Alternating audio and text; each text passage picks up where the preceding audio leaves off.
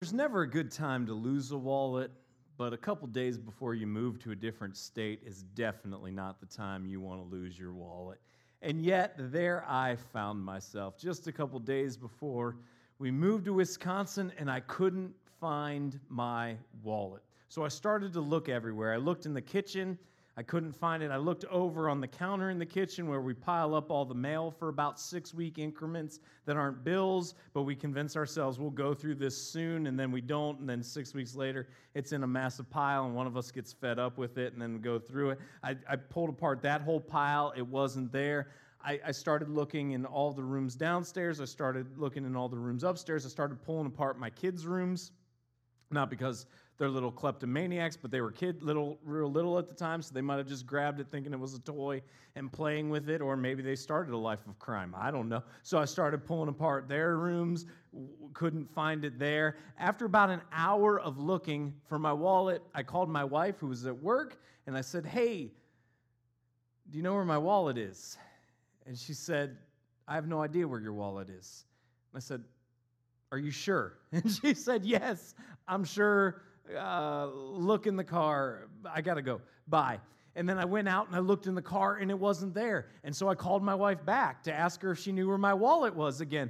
And she sent it to voicemail. And so I left her a voicemail that let her know I couldn't believe that she sent my call to voicemail and I still hadn't found my wallet. And then I sent her a text just letting her know I was still looking for the wallet. She didn't respond to that. I started pulling apart our bedroom. I looked in the nightstand. I looked in the dresser. I looked in our closets. I was looking in the bathrooms. I looked in the basement. I'd already gone outside and looked in the car, but then I started pulling apart the garage, was looking through everything in the garage, went out to the shed in the backyard, looked everywhere in the shed, why the wallet would be in the shed. I have no idea, but I was looking in the shed for the wallet. I was pulling apart the entire house. I couldn't find it. And after about 3.5 hours, I was staring at the trash can. I'm like, no, I really don't want to do this. But I didn't have any other option. So I open up the lid to the trash can and I start cutting open all of the trash bags and going through them. And we had real young kids at the time.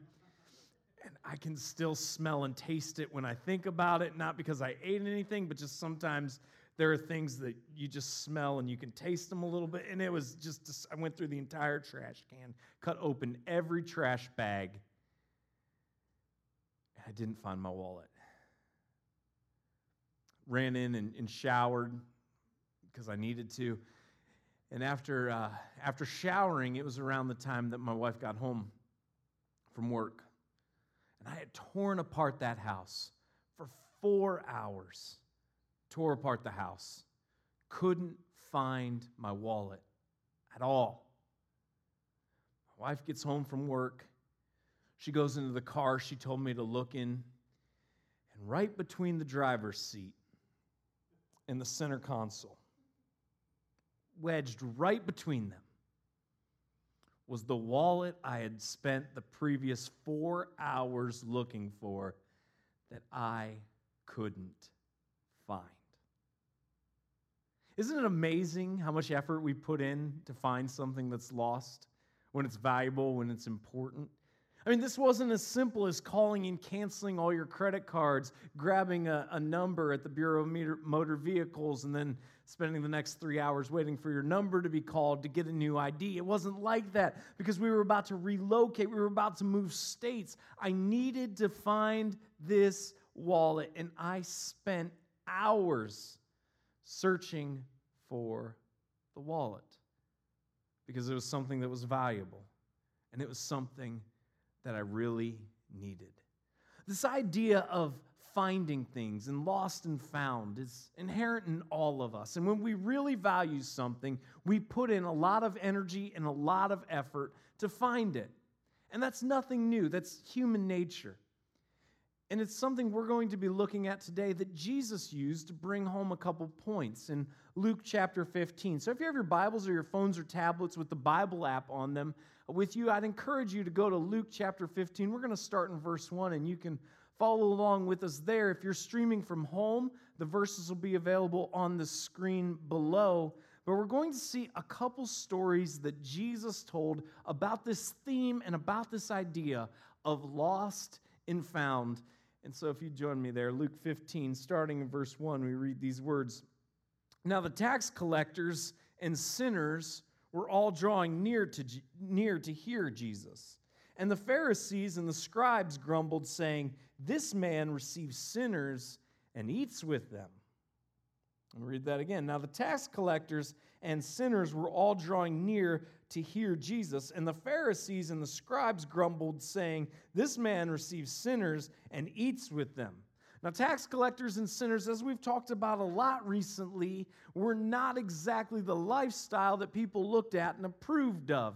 These were people that had some baggage in their life, and everybody knew it. Everybody knew about some of the regrets that they carried around. Everybody knew some of their conduct wasn't the most becoming. Everyone had an idea of what they were up to, and everybody saw their conduct and disapproved of it.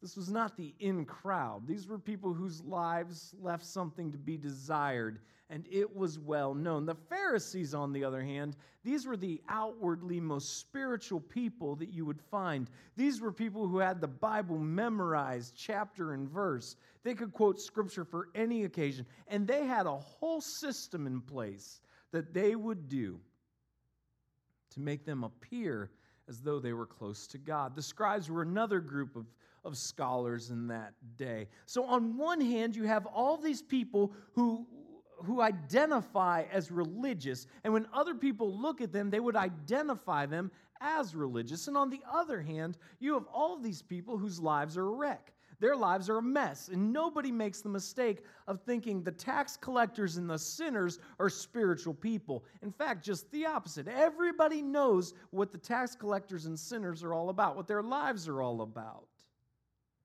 And yet, what we see, and this is not a parable, the first couple verses of Luke chapter 15, this is Luke giving us the context of which Jesus would go on to tell the parables, which are stories. What Luke tells us about the immediate context is that this is the scene that's unfolding. That these outcasts of society, the tax collectors and the sinners, are drawn to Jesus.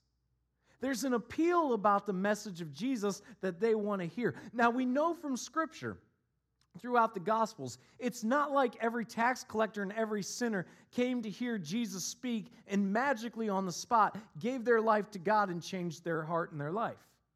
In fact, just the opposite. The vast majority of people that came and heard Jesus speak left unchanged. They left and they didn't change much about their conduct at all. We see that unfold throughout the Gospels.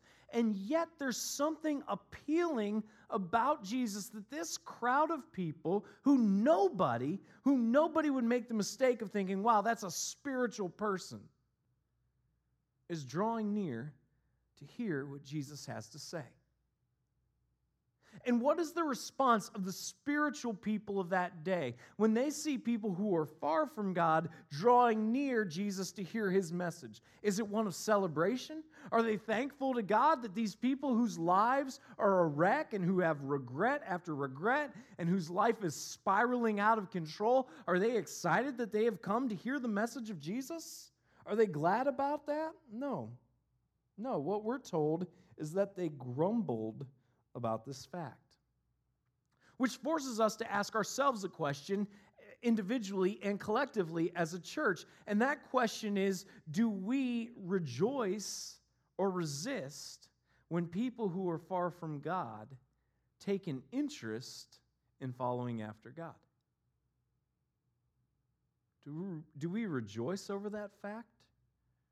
Or do we resist it? Are we excited when people who are far from God, whose lives are a mess and whose lives are a wreck, who live a lifestyle that we wouldn't agree with, are we excited when they seem to be spiritually interested? Are we excited when they want to investigate the claims of Jesus? Or do we resist it because, oh, I don't like how they conduct themselves, and oh, I'm well aware of what's going on in their life in this situation. Everybody knows this is what they're doing. And what's our response?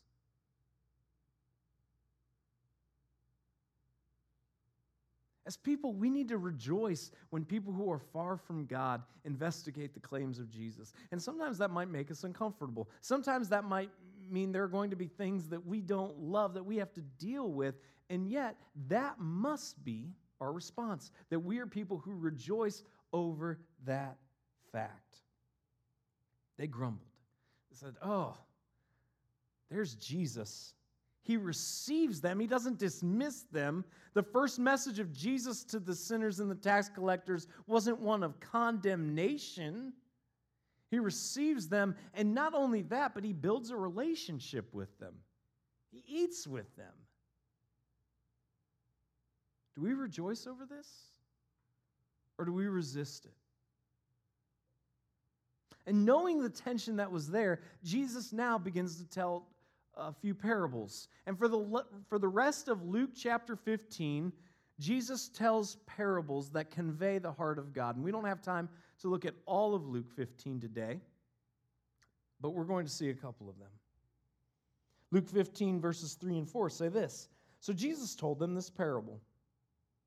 What man of you, having 100 sheep, if he lost one of them, does not leave the 99 in the open country and go after the one that is lost until he finds it? So Jesus tells a story of a shepherd, and a sheep has wandered off. A sheep is gone. Now there are 100 sheep. In the grand scheme of things, it's a lot better to have the 99 sheep together, and the one sheep, yeah, it's gone, it's lost. That's a sad story, but we still have the 99. So the shepherd's going to stay with the 99 and mourn the loss of the one, but you can't leave the 99 to go after the one sheep who wandered off, right? That's not at all what Jesus says. In fact, it's a no-brainer in the story of Jesus that the shepherd leaves the 99 behind without hesitation. The shepherd leaves the 99 sheep behind and goes after the one sheep who is lost. That's how much value each individual sheep has to its shepherd. That if there is one that is lost, he goes out to get the one who is lost. I know some of you wrestle with your value. You wrestle with your self-worth, and this has been a lifelong pursuit. You grew up in a very hard time, in an incredibly difficult environment. And you can't recall being told you were loved. You can't recall being told that you matter. You can't recall being told that you have value. You can recall being told you were a mistake. You can recall being told constantly of all your shortcomings. You can recall being made to feel insignificant. And for the rest of your life, you've wondered, do I really matter? Do I really have value? Am I really worth it? And the answer to that question is unequivocally yes. The picture that Jesus gives us here of the shepherd going after the sheep is the picture of our Creator God running after every single one of us. Seeing us, seeing that we need to be rescued, and coming after us. That is the picture that we're given here of our Creator. That is the love that God has for each and every one of us? And I wish this answer would just penetrate not only your head, but your heart as well. And I wish that you would just grasp onto it and realize the immense value you have to God, not because of anything you could do, not because of anything you deserve, but because God just loves you. So much so that He rescued you. That is the answer to the question of whether or not you have value. That is the answer to the question of whether or not you have worth. And that answer makes it so you don't have to question those things, and you don't have to wrestle with those things in your mind, and you don't have to enter into relationships where you feel like you constantly need to be doing some sort of transaction where if I serve somebody well enough, if I love somebody well enough, if I give somebody something of value enough, then they'll see me, then they'll know me, then they'll appreciate me, then they'll love me, then I will have value and I will have worth. And the message of your Creator is you already have value and you already have worth more than you can even comprehend. And I hope that message penetrates not just your head, because that's easy to intellectually understand, but I hope it penetrates your heart. Because when you understand the way that God sees you and the way that God values you, it will change your life. And this picture that Jesus gives us is of one sheep that's worth the shepherd leaving 99 others for, to go after the one. Now, the 99 figured out how to follow the shepherd. The 99 figured out how to stick together. The one sheep didn't manage to figure that out. And yet, what do we see? That the worth of that sheep isn't diminished in the shepherd's eyes because of its failure. The worth of that sheep isn't diminished in the shepherd's eyes because the other 99 could keep it together.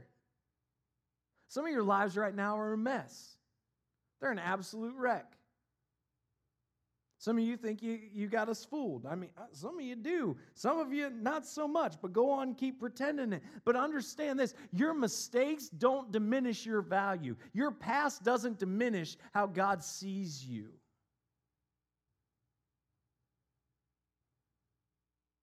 The shepherd goes after the one, because that sheep still has value to God. And he searches until he finds it. And when he has found it, verse 5 says, he lays it on his shoulders, rejoicing. And when he comes home, he calls together his friends and his neighbors, saying to them, rejoice with me, for I have found my sheep that was lost. What does he do? He finds it, he clutches it, he rejoices. I remember growing up, we had these shows we would watch together as a family. This was well before the days of DVR, streaming, having everything at your fingertips. Our children have no idea how spoiled they are right now. If you missed an episode of Saved by the Bell, you may never see it again, or you would just have to pray for a rerun on a Saturday morning in the summer because you don't know what almost tore Zach and Kelly apart this week, and you just don't know, and it's really difficult if you forgot to set the VCR to record that, what was going on at Bayside High. Our kids will never understand the struggle that I experienced growing up if I missed one of the shows. So we would have these shows we would watch together as a family, and one of them was called Rescue 911. And there were they would play these calls from people calling into 911 call centers, and they would do dramatic reenactments of the events that I'm sure if we got some video of now would just be horribly wonderful to watch. But one of the scenes was of this kid that ran away, and they called 911, and the fire department found him, and the fire department was rejoicing, and the family was rejoicing, and the community was rejoicing, and the show goes to commercial, and my parents go, don't think that's the response you're getting if you run away. You run away, we're beating your butt. So I don't know what to tell you. My parents weren't like Jesus, apparently, because here what we see is the shepherd doesn't find the sheep, take his staff, whack it across the head, and tell it how stupid it is for the fact that it couldn't keep up with the other 99 sheep. It picks the sheep up, puts it around its neck, it caresses it, and it rejoices that it's been found. And not only that, but the shepherd throws a party that the sheep has been found. He doesn't just keep it to himself that the sheep is found. He's calling the neighbors and texting his friends, letting everybody know, we're having a party tonight because we found the sheep. It's back. Jesus in Luke 15:7 goes on to say this, just so I tell you, there will be more joy in heaven over one sinner who repents than over 99 righteous persons who need no repentance. This is the party in heaven. This is the party in heaven, that every time somebody who is far from God realizes their need for salvation and their need for a Savior, and when they make the decision to follow Jesus, there is more joy in heaven over that. And some of you right now are thinking, oh, what? I'm a Christian now, so my life doesn't matter anymore? No, you already had your party, all right? You just missed it. Heaven threw the party without you there. Don't be greedy. You already got your party. It's not about you anymore. Heaven's moved on, and they're partying over other people now. That's just what happens. And here's the deal. As people and as a church, we need to celebrate the things that God celebrates. And this is the cause for celebration in heaven. Not that 99 people who are following Jesus are doing it the right way. Yes, that matters. Yes, that's important. But you want the big party? You want the one where they bring out like the best of the best food and that special cake? Not just like grocery store cake, like Dairy Queen ice cream cake. That's when a sinner repents. That's when somebody who is far from God makes the decision to turn their life to Him. Jesus goes on to drive this point home. Or what woman, having 10 silver coins, if she loses one coin, does not light a lamp and sweep the house and seek diligently until she finds it? So we've gone from a lost sheep to a lost coin. And we've gone from 100 sheep to 10 silver coins. And now there are 9 silver coins because one is lost. And what's the response of the woman in the story? She puts the house lights on. She puts all the lights on. She deep cleans the house, not just like the regular cleaning you do, like the deep cleaning you do before your mom comes over and you don't want to hear the snide remarks. Like just tears the house apart and deep cleans the thing, tears everything apart, looking for the one lost coin. She doesn't say, well, I hate that I lost it, but I still have 90% of my wealth. I mean, I hate that I lost the one, but I still have 9 of the 10 silver coins, so I'm not going to let this ruin my day. I'm not going to lose any sleep over this. This isn't the end of the world. No, she turns on every light, tears the house apart, and doesn't rest until she finds the lost coin. And when she has found it, she calls together her friends and neighbors, saying, "Rejoice with me, for I have found the coin that I had lost." Again, celebrating the things that she cares about. And Jesus wraps this up by saying this, "Just so I tell you, there is joy before the angels of God over one sinner who repents." The joy of angels in God. Which brings it back to us and asks the question of, do we care? do we care individually, do we care collectively about the things that God cares about? That's the question that we have to answer individually. That's the question that we have to ask collectively.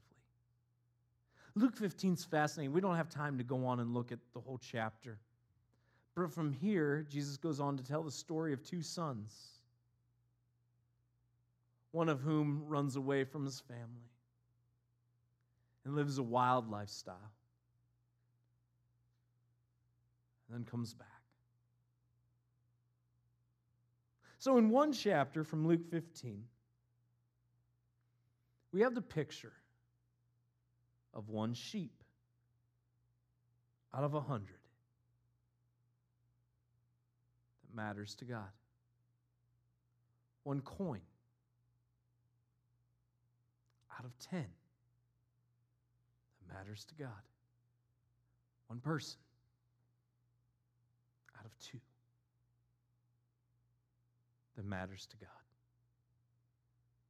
And the implications that this has for us as individuals and collectively as Lakeside are things we've already started to talk about in the previous weeks and what we're finalizing today as we conclude our look at who are we as a church and what drives us, what drives our heartbeat, what drives the things that we do and the reason why we do them. Again, Lakeside exists to help people move one step closer to Jesus and reach those far from Him. And a few weeks ago, we talked about how this barrel represents Lakeside and how God has put us here in the Lakeshore region, and He has given us a desire to see people's lives changed. We look at our region and we see that people need the hope of salvation, that people need lives that are impacted and influenced by a relationship with Jesus, and how God has enabled us to be a piece of that picture along the Lakeshore region. And as we are faithful in being who God has called us to be, God will bring us opportunities to encourage people and challenge them to grow. And yet what we saw is that this requires for us to do some things. The first thing we said we're going to do is we're going to be people who are innovative and creative. As a church at Lakeside, we are going to be innovative and creative, realizing that most innovation and most creativity fails. Most innovation and most creativity fails. But we're going to be persistent and undeterred. And you might scratch your head and say, why, if most innovation and why if most creativity fails, would the church pride itself on being innovative and creative? Why would you worry about being persistent and undeterred? Well, a few weeks ago when we looked at the parable of the sower, the message that we saw from Jesus is that there were 4 types of soil that the seed landed on. But only one of the 4 types of soil produced the result that the farmer ultimately wanted. Only one of the 4 types of soil produced the harvest that was desirable, which means that there are going to be far more people who reject the message than accept it. And that's why we're going to continue to be innovative and creative. We will be persistent and we will be undeterred. We're going to be driven by prayer in bold in action. We're going to pray like everything depends upon God, because it does. But we're not going to sit idly by and just pray. We will pray because it does all depend on God, but we're going to work like it all depends on us, because we're not going to use this as an excuse to be lazy. We're going to be driven, and we're going to be laser focused and hardworking. We're going to be generous in our expression of thanksgiving for all that God has done for us, in the fact that He has saved us. We're not giving out of compulsion, but we are generous in our giving as an expression of thanks for all that God has done for us. And now today, we're going to commit to loving people whose lives are a mess. We're going to love people whose lives are a mess, who don't have it all together. We, as a church, are going to love people who haven't yet made the decision to follow Jesus, realizing they matter to God And they matter to us as a result. And we are going to worry about making sure everything we do, is done with love. That we see the lost sheep, the lost coin, in the same way that God does. That we don't look at the regret. We don't focus on the mess, but we see the opportunity that each person has for God to do something redemptive in their life, for their story to be a story of restoration and of hope and forgiveness and grace.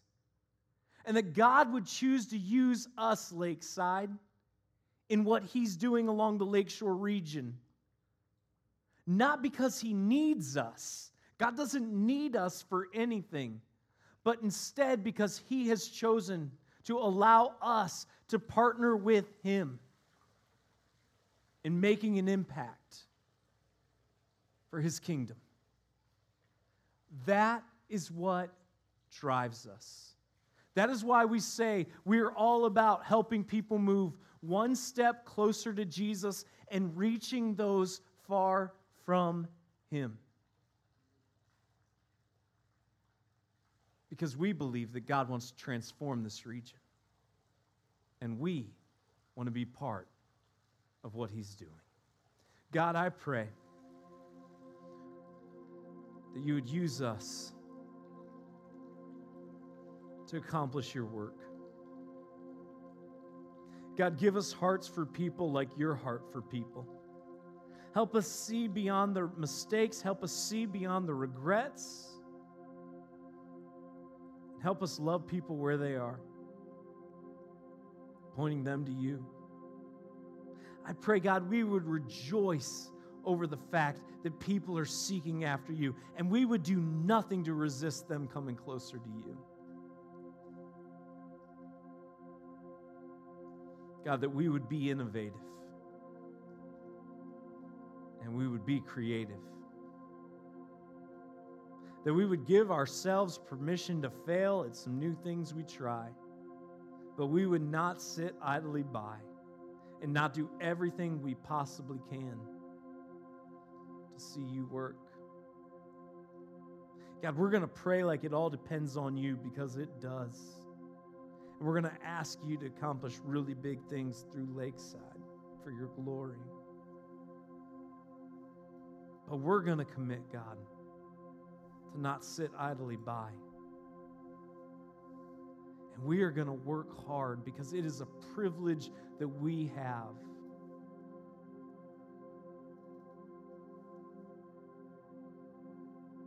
to partner with You in what You do.